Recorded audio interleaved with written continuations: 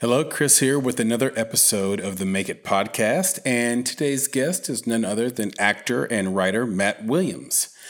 Matt is a two-time guest of the podcast and joins us today on the heels of his latest project, a feature film titled These Streets We Haunt. Previously, Matt starred in the award-winning short film Everyday Yeti, written and directed by Maki Dapp, friend of the podcast, by the way, in which he was nominated for Best Actor. Matt also had a supporting role in the feature film Strategy and Pursuit that premiered at the Nashville Film Festival in 2018. In this conversation, we talk about something that happens at some point to every creative: the drought, the dreaded paid gig famine. We talk about why it happens and what to do about it. And of course, it wouldn't be the Make It podcast if we didn't hop off the train at Tangent Station several times to hilarious effect as well. So, without further ado, please enjoy this fun and brutally honest conversation with the multifaceted actor and writer, Matt Williams.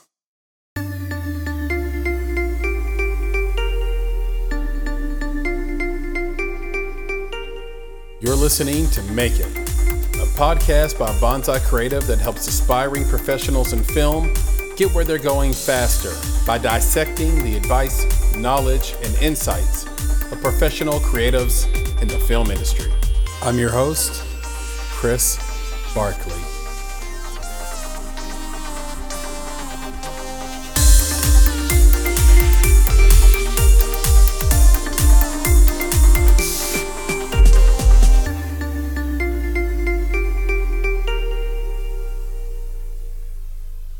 My name's Matt Williams. I am an actor, writer, improviser, etc.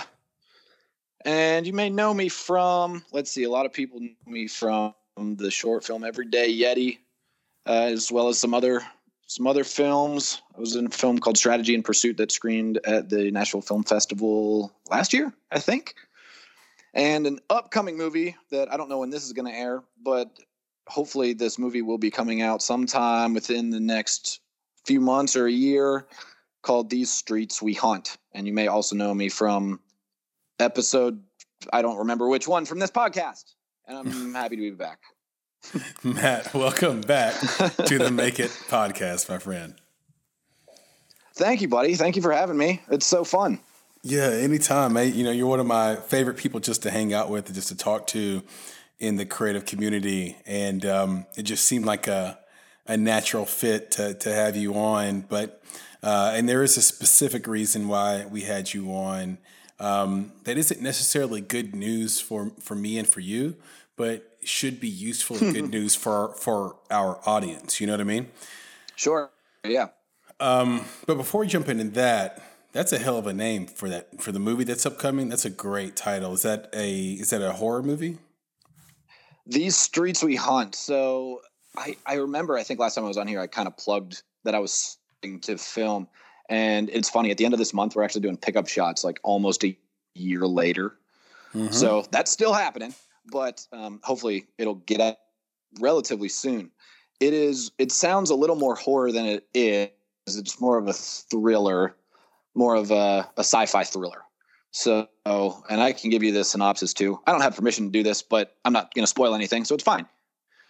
Break it down for us. I'm just a regular old guy, kind of mid to late 20s with a nice job, owns a house, and my life is average but kind of lonely. And I get a roommate, and it turns out she has magical powers. And she's from this crazy magical cult. And thank goodness. Left. I'm sorry. Yeah, I thought you were gonna say she has syphilis, and I was like, oh my god, what a turn! But no, okay, got it. No, I can't. She has magical powers. I'm not allowed to plug. I'm not allowed to plug that film on this podcast. That one's for the podcast I'm doing after this. Exactly. And we don't want to talk about that. I don't want to relive the experience. It's fun, but. All right. No. I'm sorry. I sidetracked you. What a bastard I am. All right, go ahead. So she's got magical powers. Yeah, that's. Take us for magical powers. Yeah. Yeah, she left a sort of a magical cult where they kill people. It's an evil magical cult, and she got out of there, and now she's using her powers for good. But she is my roommate, and then of course the movie. That's basically where the movie starts, and the whole movie is my discovering that my roommate's pretty weird, but she's also kind of cute, and there's a male female lead little dynamic going on also, and it's very character driven, dialogue heavy, which I love, and good little film. So I haven't seen it yet, but it was fun. Yeah, and it's no secret that you're a handsome dude. Oh, thank you. And when you get cast, people are casting you in part because you're great to look at on camera. What is your general philosophy take currently in your life on sex scenes? Oh, interesting. Based on the fact that it sounds like you have this role sort of has a romantic hook into it. It sounds like. Yeah, and thank you for saying that. You flatter me. But you're right in that when you're cast as a leading role, and especially character-driven roles, which tend to be easier to film, at least in the Southeast, because they can be cheaper because it's a lot more talking and a lot less, action and special effects. So you find yourself with this a lot, and when you're in a leading role, there's romance almost always.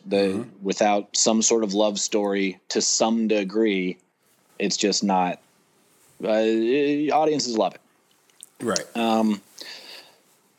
My general take, I could go a couple different directions with this, from an industry standpoint, or the fact that I've got a fiance, and that's not a new story to actors who are in relationships. It's part of the job, and she knows that, as anyone dating an actor should know. It's part of the job. Our job is to tell that story. And the best way I can describe it is that it's not me doing it.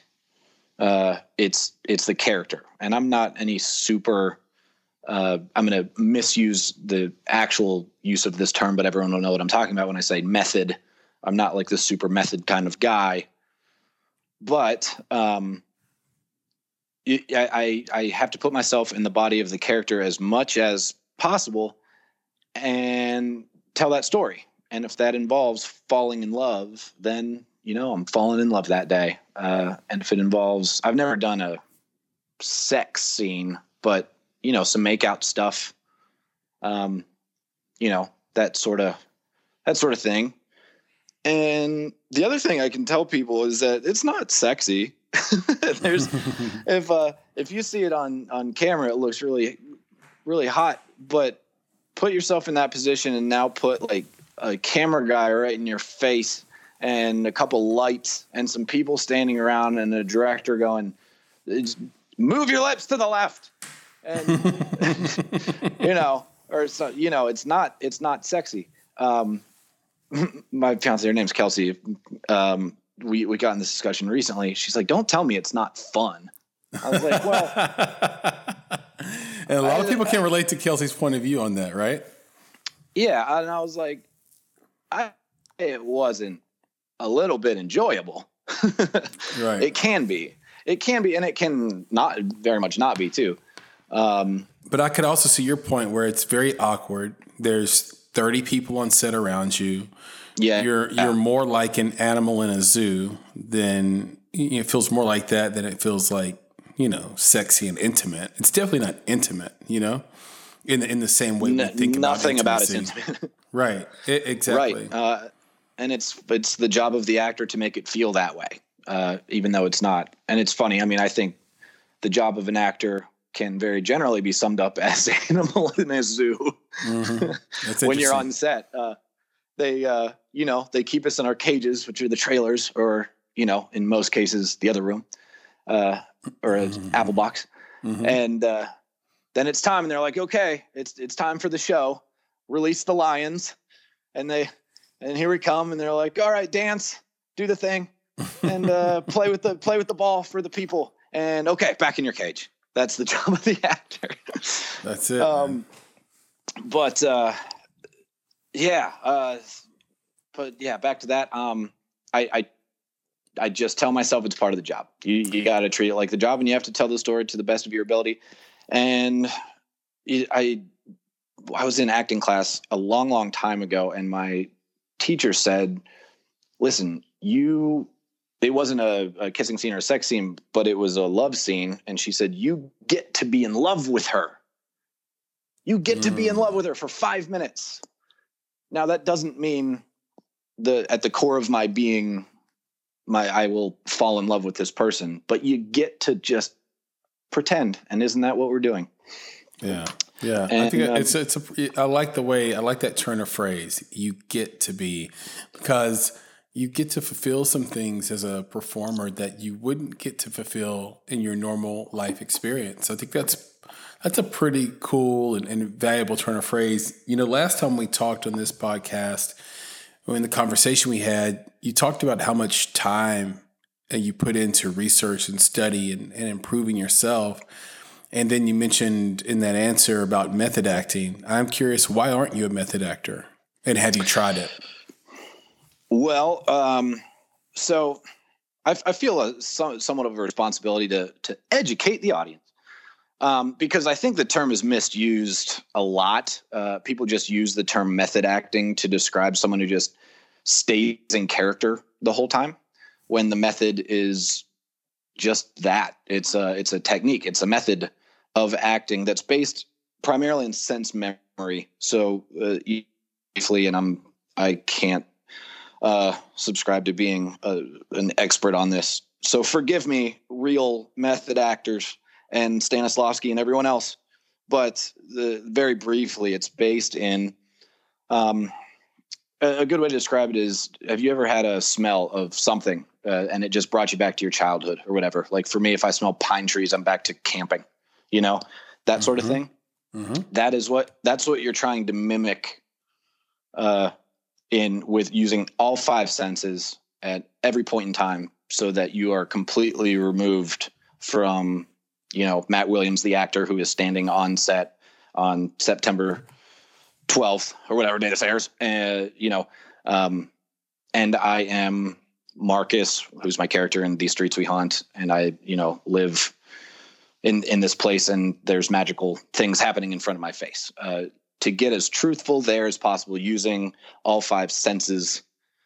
And for some people, that means remaining in character. And so you can be a method actor and remain in character. Many do. Many find that helpful.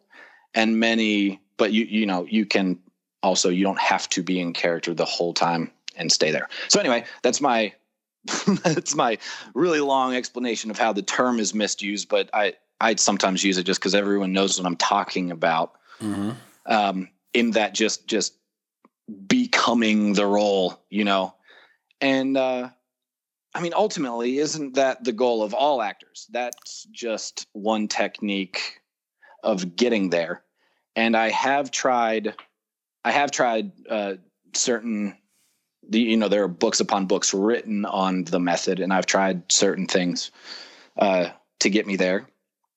But I don't use sense memory and I try not to use memory or relating, like, oh, this is sad, so I'm going to remember something sad from my life, and therefore that will make this sad, because I think that takes me, at least, out of it.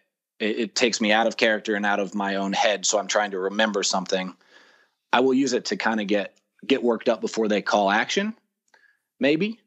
But in the moment, I don't find it works, and it takes years. Every method actor who uses it and believes in it talks about having a breakthrough at some point, and it took them a long time. So I think it can be valuable. It's really just about focus and becoming the character. And I don't know if I answered your question. Well, or just went on a ramble about method. We like rambles and tangents around here, but I think you answered it 75% of the way. I would add on to that and ask, why can't you? Is it a desire of yours to do that? And if not, why? It's a desire of the actor We're all going. Well, I mean, if you right? specifically to do method specifically. It's not. I have found that imagination, it works better for me, which is, but for lack of a more sophisticated way to put it, it's just pretending that this is real. Mm-hmm. And my imagination it can be pretty vast, so that works for me. For some, they need the circumstances themselves to be as real as possible. They need, when someone says your brother died or something, that needs to trigger something that fast inside them, that makes that real. Mm-hmm. It's all a way of getting there. It's all a way of getting as real as possible. I will say a couple techniques I have used, and I worked with a guy, Corey Parker is his name. I think I mentioned him on the last episode we did, who he has studied it a lot. He doesn't utilize all of it, but he was walking me through some things where I would basically kind of have a day in the life, maybe for an hour or so, of the character. I would wear the clothes he wears, do the job he would do, think of my family as his, and just live in those shoes, which is what most people think of as method. And there's a lot of that technique in there. Mm-hmm. So then you're just comfortable.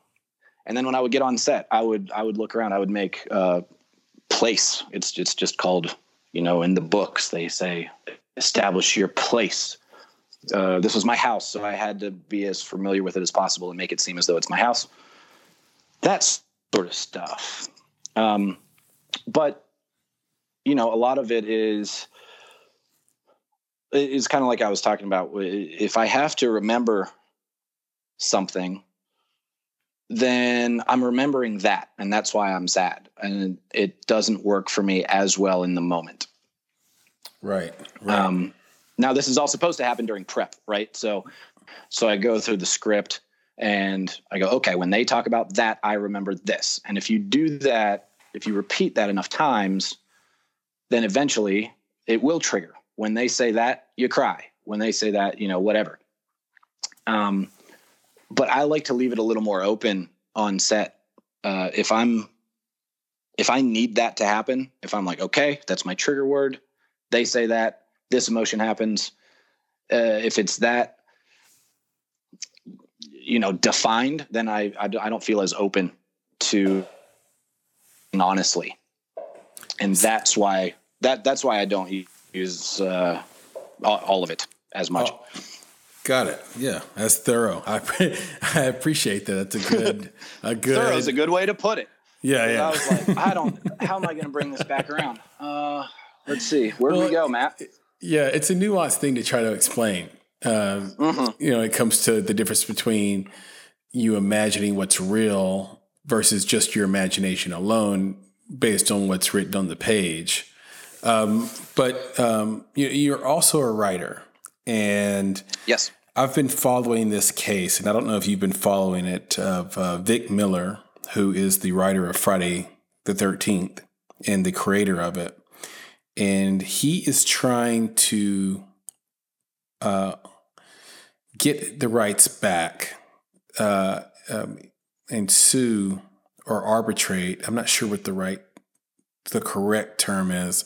He is trying to get the rights to that franchise back and to his work back. And the reason why he doesn't have the rights is, as you know, when you go and write a movie and it gets made, the contract states that you are a contracted employee, and that it is a work for hire. So employee is the wrong word. So you're contracted, and you and the entire script is a work for hire. So they pay you, write the script, and they own the final product, right? Right. And then in turn, you get money. And if you're negotiated the right way in the contract, you might get some back end. That happens sometimes. That happens not all the time, for sure. And then you move on to the next project, and that's sort of the life of a writer. Very, very, very broadly put. But Vic is bucking that system here and doesn't believe that the person or the individual who has the rights to something or created something should lose the rights to that thing. And so, and we'll see how this plays out. And the ramifications are huge, because if he wins, then it's a slippery slope for the WGA. Like there's no reason for the WGA to actually exist in part if the writer never loses their rights to the movie, to the thing they write. So I'm curious, as a writer, where do you stand on stuff like this? Well, you're getting into the weeds a little with legal stuff that I'm not super familiar with, and I've also never written anything as a work for hire, so I've never had to deal with this personally. But philosophically, I love the idea that writers retain their creative rights. And forgive me, that's where I wanted to go with that. I didn't want you to get into the weeds of it, but just what are your feelings about, because both ways seem to work, right? Right. Work for hire is fine. I do graphic design and brand strategy, and so this is where I have dealt with this. I design things as work for hire for people. So if I design you a logo, it's now your logo. You can do with it what you want. And the only rights I have is to say that I did it. Mm-hmm. But I can't turn around and sell that to someone else. And I think that's what it's protecting against. So even if you, as a writer, you got to retain your rights to the creative work, what would stop him from going to 4 different studios and selling them each a version of Friday the 13th if he still owned them? Exclusivity probably comes into play. Again, not a lawyer. Right. But I assume that's what it's protecting against. And so I can see both ways. And the other way is this, which may take us off topic a little, but it's to this point. Ideas are a dime a dozen. As a writer, I've been told by multiple people, I've read a couple times, don't be so precious about your work, because first of all, someone else probably has the idea too. Mm-hmm. If not several people, it's probably even been done. That's why we always giggle when people are very, very adamant about having us sign an NDA to just read their screenplay. Yeah, I'm like, what are you protecting? What am I going to do? Yeah. This is a great idea. This is the next Harry Potter franchise. We're going to turn around and sell this on the basis that no one knows who you are.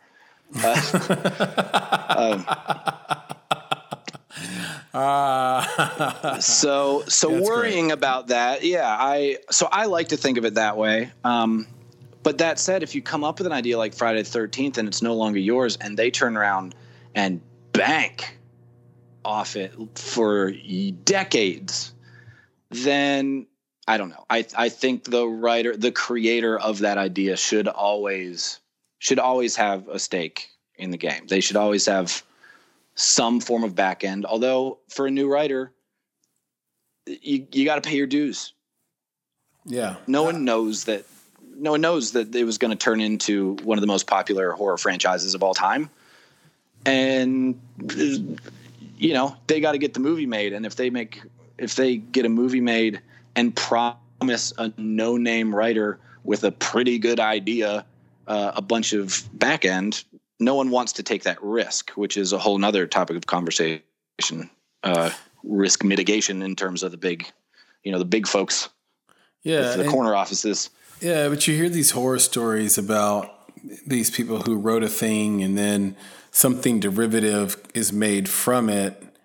And because that's a new work, even though it was your idea, They made a derivative work. So just imagine if George Lucas's contract was shittier and he invented Star Wars and he got paid for the first one, and then the 14 other Star Wars that came after it, he never saw a dime of it because those are new works and he's done.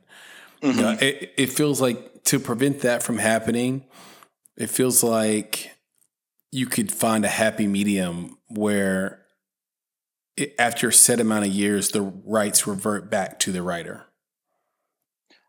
100% agree. And so there's a window for the studio or the production house to make derivative works.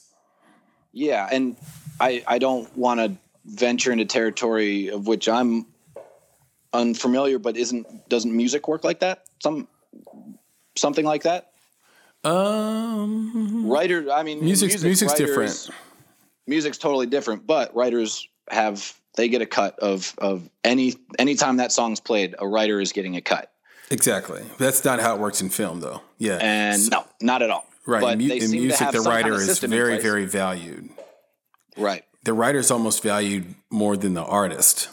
Like the music, the producer and the writer really, they really get paid over and over and over again. Like they're in there.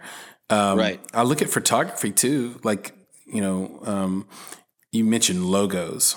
Very, very good comparison. I like that a lot because it really crystallizes the issue for people listening. But I look at photos, and what photographers will do is they'll let's say I agree to take 300 pictures of you, and I agree to do it for free. And the only thing I ask of is in turn that, I own the rights to the pictures. Like, you can have the pictures. Like, you get all 300, do whatever the hell you want to with them. But I own the pictures, right? Mm-hmm. And so what you see happen across the globe is that those pictures then get turned around and sold to Getty, right? Yeah, and then, which costs, if you want to buy a Getty image, it's like $300. Mm-hmm. Right. And then like there was a case in the last, I think 2 years where there's this girl who agreed to a photo shoot, and she has been placed in over 200 advertisements around the globe. And she's never seen one penny of it. Wow. She's literally like a recognizable face and a small celebrity in her own right, and is seeing $0 of that. Because she didn't own the rights to the picture. The pictures were free and they own the right. And so the question really comes down to is that girl owed anything, or is she just in a bad situation? I tend to take the stance of, listen, she should have known that going in.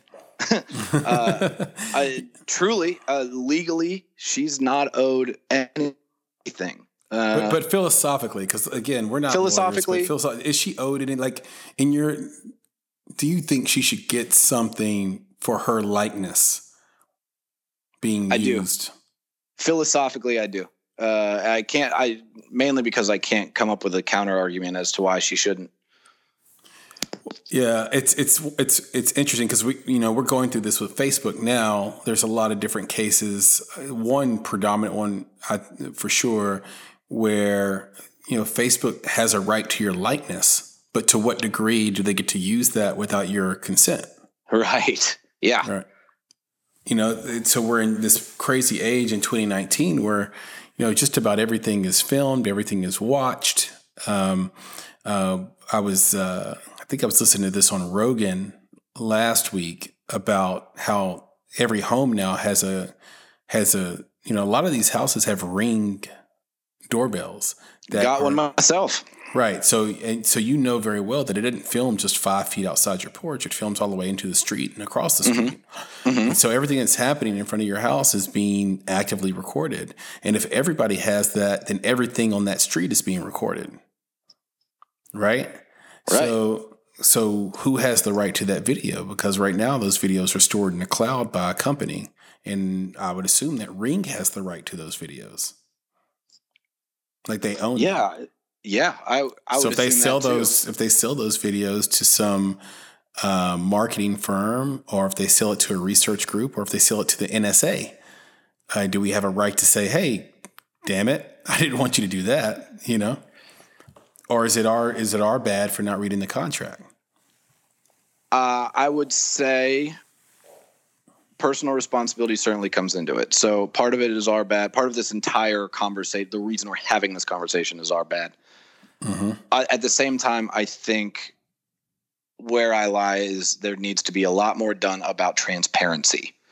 So if we buy a ring, we don't have to click 17 boxes and read the fine print that takes 300 pages and is in legalese. We shouldn't have to do that to know our rights.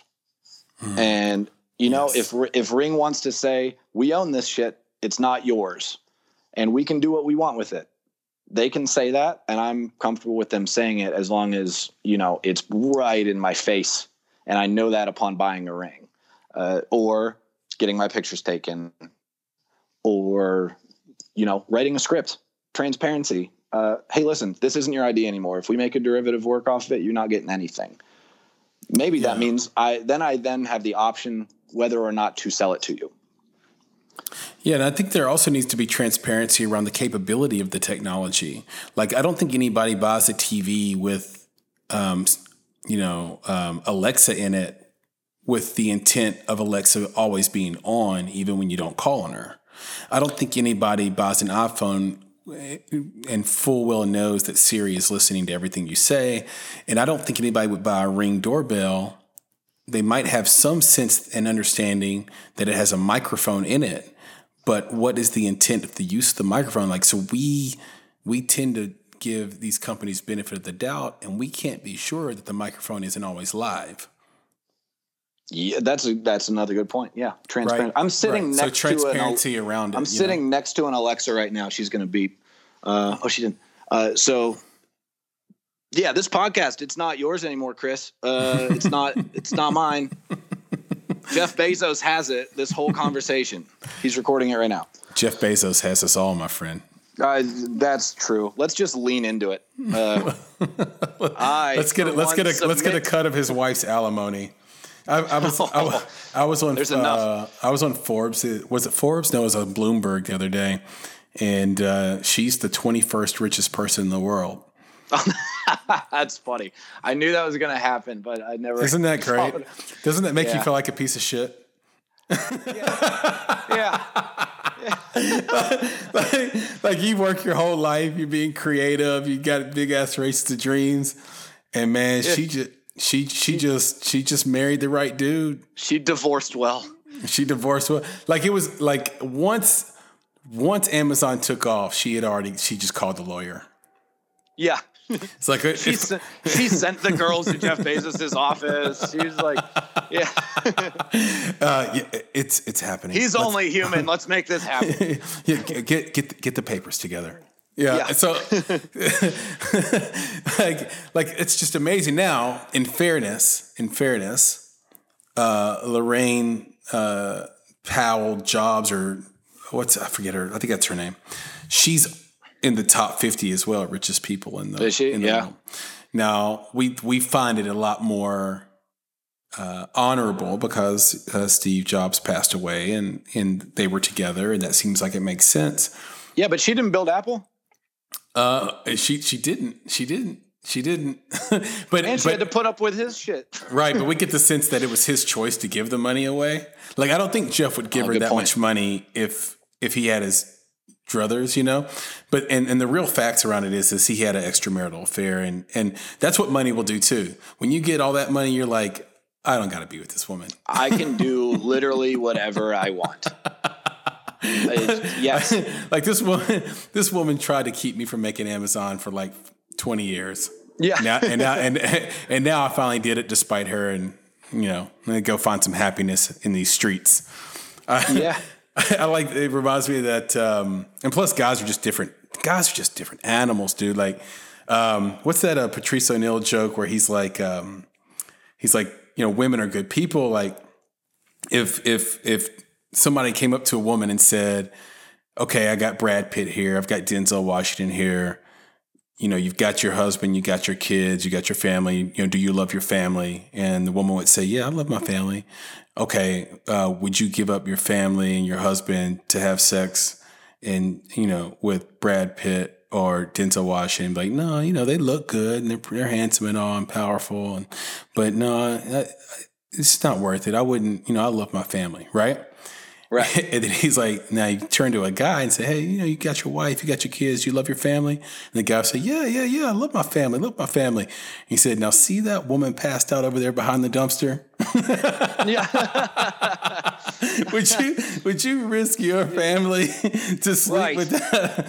But she looks so good passed out. Oh my God. That's what guys are like. Guys are, we're wired differently. Indeed. Well, two quotes come to mind. The first, I remember Robin Williams saying it. I don't know if it originated with him. He said, God or creator, whatever you believe in, he created man with a penis and a brain and not enough blood to work both at the same time. That's great. So that's a good one. The second quote is from my father, who would tell me, both my parents would tell me this before I left the house when I was in high school. I'd say, I'm going out. And they say, all right, think with your big head. I always do as you grab your crotch. Yeah.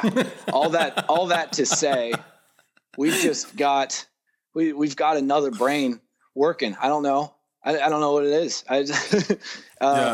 You know what? No man was ever cold-blooded enough to do surgery on the head of a penis. So we don't know. There could be a small brain in there.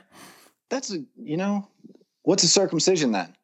Exactly. Well, that's just the skin. That's just making your dick pretty. That's just nice. That's aesthetic. Yeah. Uncircumcised penises look like those things you get at fairs that are filled with the water gel. Yeah. That you had as a kid. And all it is, like, all you can do is like shake it like you're jerking it, or stick your fingers through it like a perv. And which we did both of those, right? No, it was just it was practice. Yeah, because that's what it was. Because let's be honest, if you were a teenager, like 12 or so, and you had one of those, you stuck it in, you tried. Like, right? Come on.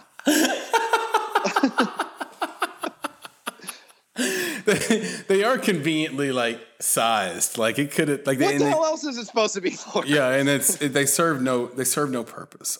Anyway, again, the tangent king has struck. So holy crap. My apologies to the audience, but I do want to jump into this subject as a way to sort of bring this conversation home. Because you were honest, and you always are honest and transparent, but you were honest and transparent enough with me to say, as though that last conversation wasn't perfect evidence of that. Yeah, exactly. The segue king. Segueing perfectly into this honesty, transparency. You told me, hey, not a lot going on right now. Looking for gigs. Yeah. Wanting to audition, wanting to book things. And one thing we haven't talked about on this podcast with our guests ever, I don't think, is what do you do when you're in that, we use the cliche feast or famine when it comes to the entrepreneurship that comes behind being a creative. And when you're in a famine period, how do you stay sharp? So I'm curious about that first thing. So, how do you fall into famine mode? And then once you're in there, how do you personally try to stay sharp with your craft? Sure. There's actually kind of a lot to unpack there. So I'm lucky in that I have multiple interests, multiple things that I do at any given time. And that includes the graphic design stuff. So I can always fall back on that as long as clients are coming in. But that, that's another feast and famine thing too, because I'm completely freelance.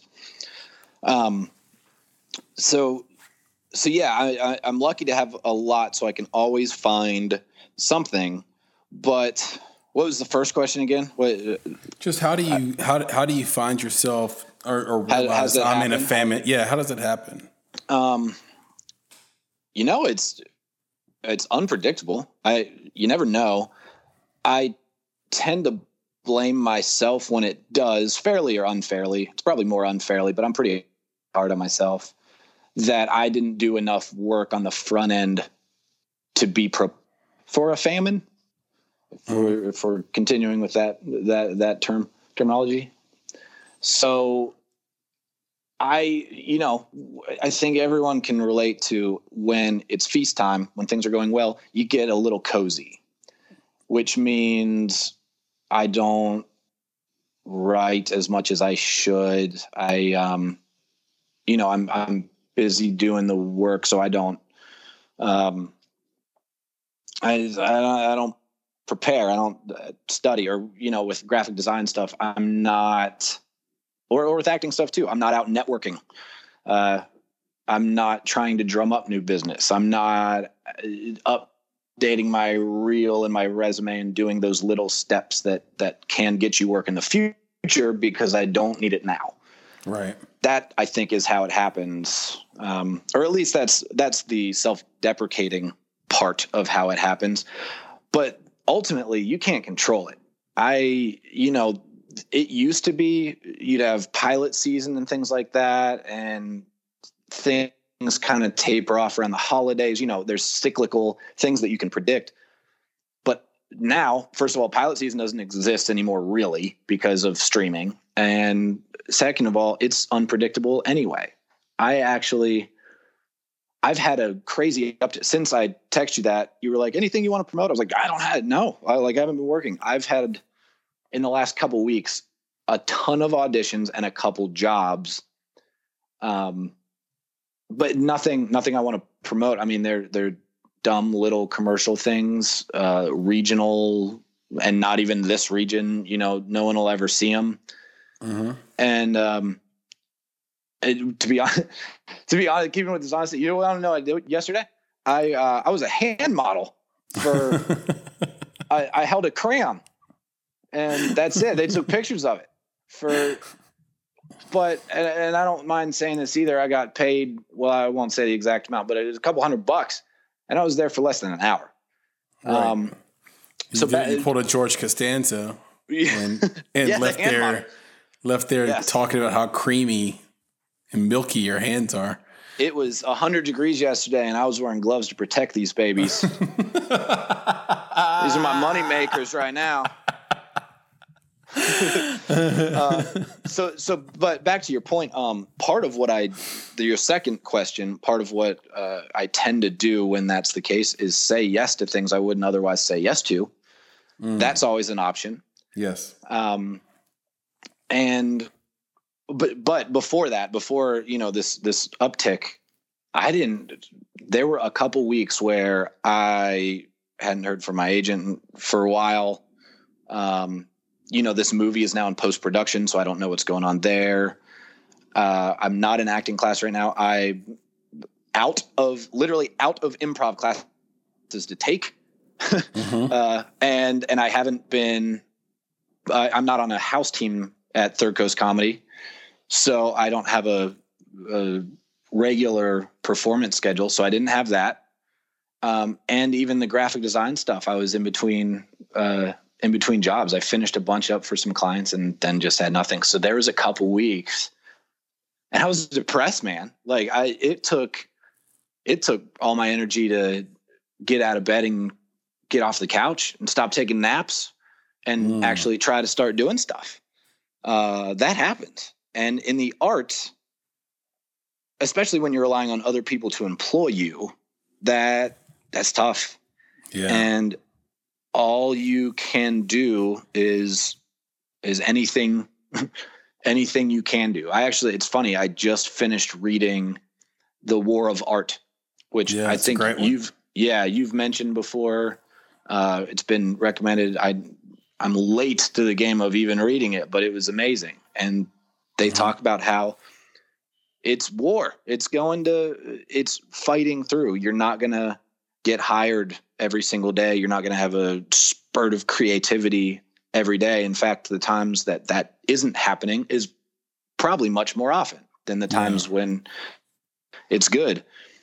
So you just got to grind through. If you're a writer, sit down and fucking write. But even if it sucks, your website, you can ask, call up Chris Barkley and say, let's grab a cup of coffee. What you got going on?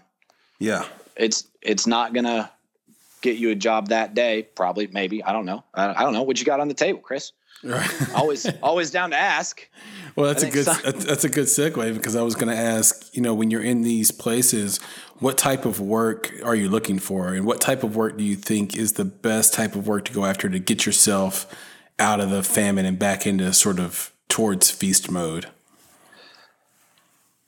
Well, are you talking about me specifically? Well, and which industry? Yes, but generally also, and specific to film, like, are you taking any job, or is there a specific type of job that's the right kind of job you should take to get yourself out there and, let's say, off the couch and avoiding those depressing moments that keep you in the house? Is it commercials? Is it film work? Is it shorts? What kind of work would you recommend looking for to get back on track?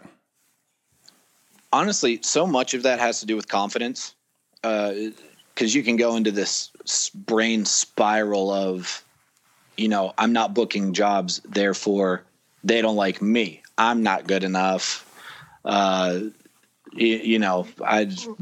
Whatever you tell yourself that is ultimately not true. So for me, even if I get a callback, if I go in, just the other day, I went into an audition and there must have been, it was like cattle call. So it was taking place over 8 hours. I went once and there was 50 people in the waiting room. So I left and came back. There was 40 people in the waiting room. And I'm like, oh, Jesus. And I went in and I did my thing. And I'm like, whatever. I'm one 6 foot tall brunette white guy among many. And I got a call back. And I don't need to get the job. I'd love the job. That'd be great. But if I don't, I'm still like, okay, I stood out enough to get the call back. And I've never taken not getting jobs personally, especially commercial work, because I know they're just looking for a very specific thing. And I can't help those specific things. That's with commercials. With acting, there's always things you can do. They always say go in and prove that you deserve this role. Or in the case of some people I know, they've gone in and done such a great job. They were like, well, you're not right for this role, but we wrote your role. That can happen in acting. So being prepared to do that is key. In terms of the types of jobs I get most excited about,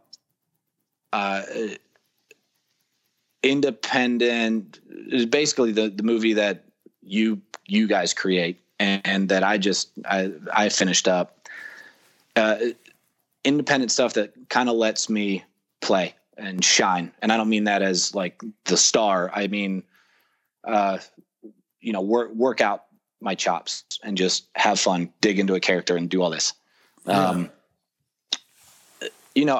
It's frankly, it's the jobs that don't pay or don't pay as well, that when I get to go play, when I get to perform, that keeps me going. Yeah. In the middle of my dry spell, this is several months ago, but I got asked to do an improv show, completely randomly.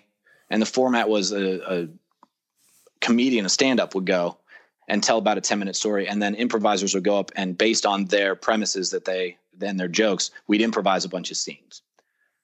I had such a blast that night that must've kept me going for a month. Right. That I was like, I got to go perform and play. Yeah. So last time we talked, you were just getting your feet wet. Hey, you just started doing the improv thing. And I take it that went well, and you loved it. And it makes me, that along with something you said just a moment ago, I'm curious as an actor, how do you know, and even in terms of improvisation and comedy, how do you know when you're good? How do you know that as an actor? Well, with improv and comedy, if the audience laughs, And that's why I love that aspect of performing, because there is direct feedback. You know if a joke landed because there's a laugh. Mm-hmm. Yep. And so that's, there's a direct interface with the audience. With an actor, yeah, because you talked about confidence. Like, how do you know you're good, where you can develop that confidence?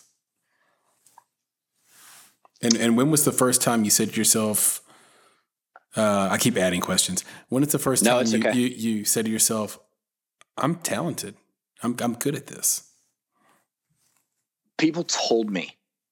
And that may be a personal thing too, because I don't know if you've done like a love language test or anything, but mine I have, yeah, is far and away words of affirmation. I need people to tell me that they love me and that I do well. And so even any formal, like a formality of good show, man, I like that. My very first acting class I ever got in, we talked about sort of, my history and why I chose to take it in the first place. We talked about that last time. So I was like nervous and not really knowing what I was doing in my first acting class. And after the scene was over, the teacher said, okay, so you've acted before. And I was like, oh, no, I haven't. But thanks for saying that. That's good. That's a good starting point. Mm-hmm. And then you have a couple good scenes and you go out for drinks. That's always my favorite part of, performances or even class or anything is the discussion afterwards. And people they told me I was good every once in a while, and that would keep me going to the next time. And I don't know, I feel like I also have a high standard of myself and sort of a personal gauge of where I am. Who was it? I know you probably know this quote. It's a guy who does a show on NPR, but basically what he says is any artist, they when they start creating art, they start because they have a standard of what they love about art. And the standard is high. You love the best people. And when you first start, you're nowhere close to that standard. You have good taste, and you're not close to that yet. So all you are doing is forcing yourself to be better because you're not up to your own taste. And so that's what I've got going in my head a lot. I think it's crazy that you said the word taste right there, because I was really about to interject and say that, and you took the word right out of my brain. That was incredible. Because, but I'll say this, as someone who meets with creatives a lot or meets with people and on both sides of the table, so the creative side and the business side on a regular basis, there's no bigger waste of time. There's no bigger frustration in the world of creativity than having to have a conversation and a debate with someone that has no taste. When someone has like I just don't have the energy and I don't have the time to tell you, why Aronofsky's great, or I don't have the time or the energy to explain to you why Fiona Apple's theme song on The Affair is the best theme song of all time. And if you don't like it, it's like, it's not an indictment of you or of her. It's an indictment of you, or an indictment of me, rather. It's an indictment of you. And I don't have time, and I don't want to insult you. So it's just a massive waste of time all the way around. And I'm always shocked when someone dislikes something that's so obviously well done. Right. and simply based on something political or some shortcoming they have in their own personality. Yes. Well, it's, you're kind of getting dangerously close to separating the art from the artist, but you're right. Cause people come in with their own bullshit, and And yeah, you're absolutely right. And anyone who sees, I'm trying to think of a good example. They're like, I don't know. It just didn't do it for me. It wasn't entertaining. I'm like, that is a masterpiece. I don't, Right. well, I'm thinking, someone said, what was the point of Once Upon a Time in Hollywood? It was long, and it just like all the scenes were like half an hour long, and it just took place over I guess effectively 2 days. Mm-hmm. And I don't want to give up the ending for those who haven't seen it. But it's fucking wild, man. Yeah. That's basically been my talk track on it since I saw it. It's amazing. And most people I know loved it, but a couple people are like, yeah, it was okay. I mean, it was entertaining. It was fun to watch all those actors together, but Margot Robbie wasn't in it for very long, and she wasn't naked this time. Like, I just didn't, I didn't like it. And I was like, are you kidding? Right. Yeah. It's great. It should be up for movie of the year. And, I think our friend Wes Powers didn't like it that much. And I've said it before. I love Wes. I just think he's wrong. It's fun. I've gotten in similar arguments with Wes. Does he like anything? I want to say like Jurassic Park or something, like the last Jurassic Park, or I could be wrong with that. I don't want to misquote him. No. But I'm sure he likes a lot of things. Yes. No, I'm sure he does too. But he comes from a very interesting perspective because he's an editor. So that's true. He comes at it from that lens, which is a very different lens than anyone. He's probably looking at, color nuances and cuts and things that you and I wouldn't notice, or, maybe if they were weird or something we notice, but he probably sees things we'll never see. Yeah, he might have a whole different perspective on movies. So I'll have to get him back on here. We'll talk about that and we'll argue for 50 minutes to an hour, and that'll be great. Didn't he have his own podcast where that was like the whole thing? They would watch movies and then he would they'd just talk about it. And it's him and Joey Baggs and Kevin Allen, I think. Poor Man's Movie Review. I've always told people to go to that and listen to that. But Wes isn't on there all the time. Oh, he's not. Okay. I wanted to plug it, so thank you for reminding me of the name. That's the plug right there. And speaking of the plug, you're the plug. I appreciate you hopping on this call and having this conversation with me. It's always a blast. You've been so generous with your time. Tell everybody where they can find you on social media and on the internet. Yeah, thank you, man. And thank you for your time too. It's been great coming back, and I'll come back anytime. Where you can find me, my website is mattwilliamsonline.com. That's for all acting things, and that'll link to socials. I'm not great at the socials. I don't know. You can follow me if you want to, and you'll find them there. What is your social? Let's see. Instagram, it's Matt Williams Inc. INC. Mm-hmm.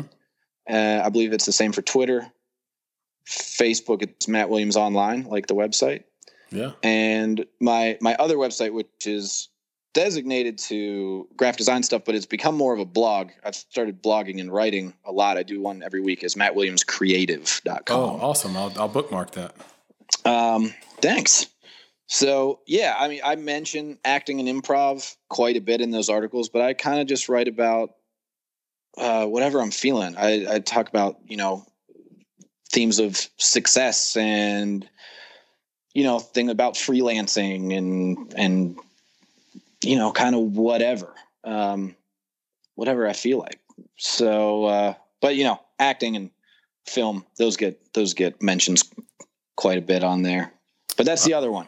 Yeah, I love that. I'm going to take a read of that and look at that very, very soon, probably tonight. And I'll leave you with this thought. I read a post from Corby Linker, who's a folk singer and is the creator and lead in the web series Morse Code, which is sneaky good. And at the end of I'll look that up. Yeah, Sarah Antonio is in it, and oh yeah, that's why I've heard of that. Okay, I've not seen one, but I will definitely go check that out. Yeah, it's sneaky good. It's good. And he's been sort of on a walkabout of late, after some personal tragedy, and he had a post, and at the end of it, he said that, and I'm paraphrasing, is that he's only interested in art from artists that have nothing to lose. And I've been thinking about that for a while. What is your take on that? Do you think that's fair? Oh, I love it. Well, first of all, art is, right?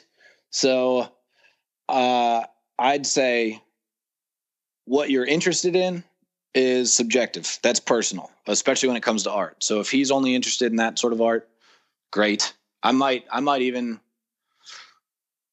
get behind that, really. But tons of people with plenty to lose create great art also. But I think, I don't want to put words in his mouth, but I think part of what he's trying to say is he's interested in the most raw, honest art imaginable, and that's when that happens. Very good. So yes. And, if you can figuratively get naked in front of your audience as an artist because you just don't care, because there's no reason not to, they will respond in a big way. And that's what creates the best art. And isn't that what we're all striving to do? Yeah, that's a beautiful way to end it, man. Matt, thank you so much again for your time. Of course, you're always welcome back, where we can talk about comedy, acting, feast and famine, penises, dicks, yep. all that stuff. No one does that quite like us. And, we've done a coffee. It is funny, the roller coaster we just ran on. We did. And we talked about, that's just the tip of the iceberg. I think we talked about a lot more than that. Sex scenes, whatever. And they talked about like the notion of what art is, and art with nothing to lose. And remember that time Matt stuck his dick into his toy when he was 14? That's sure to be a hit right there. So I appreciate the candor and so much fun. There's your pull quote.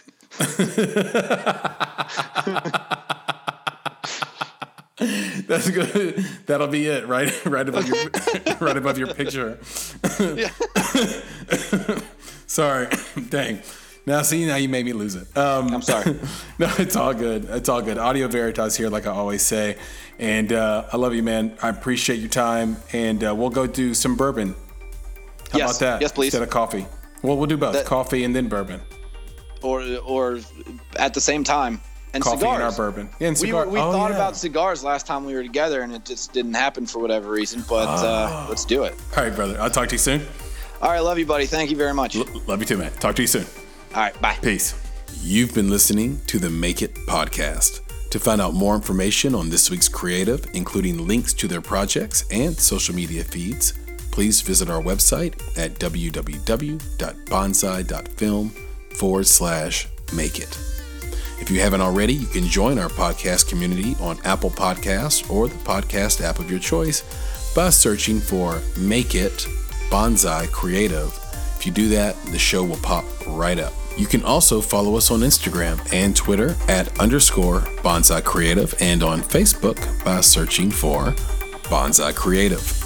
And of course, if you're looking to take a big step toward your filmmaking success, go to www.bonsai.film and click on Show Me How to schedule a free discovery meeting and needs assessment.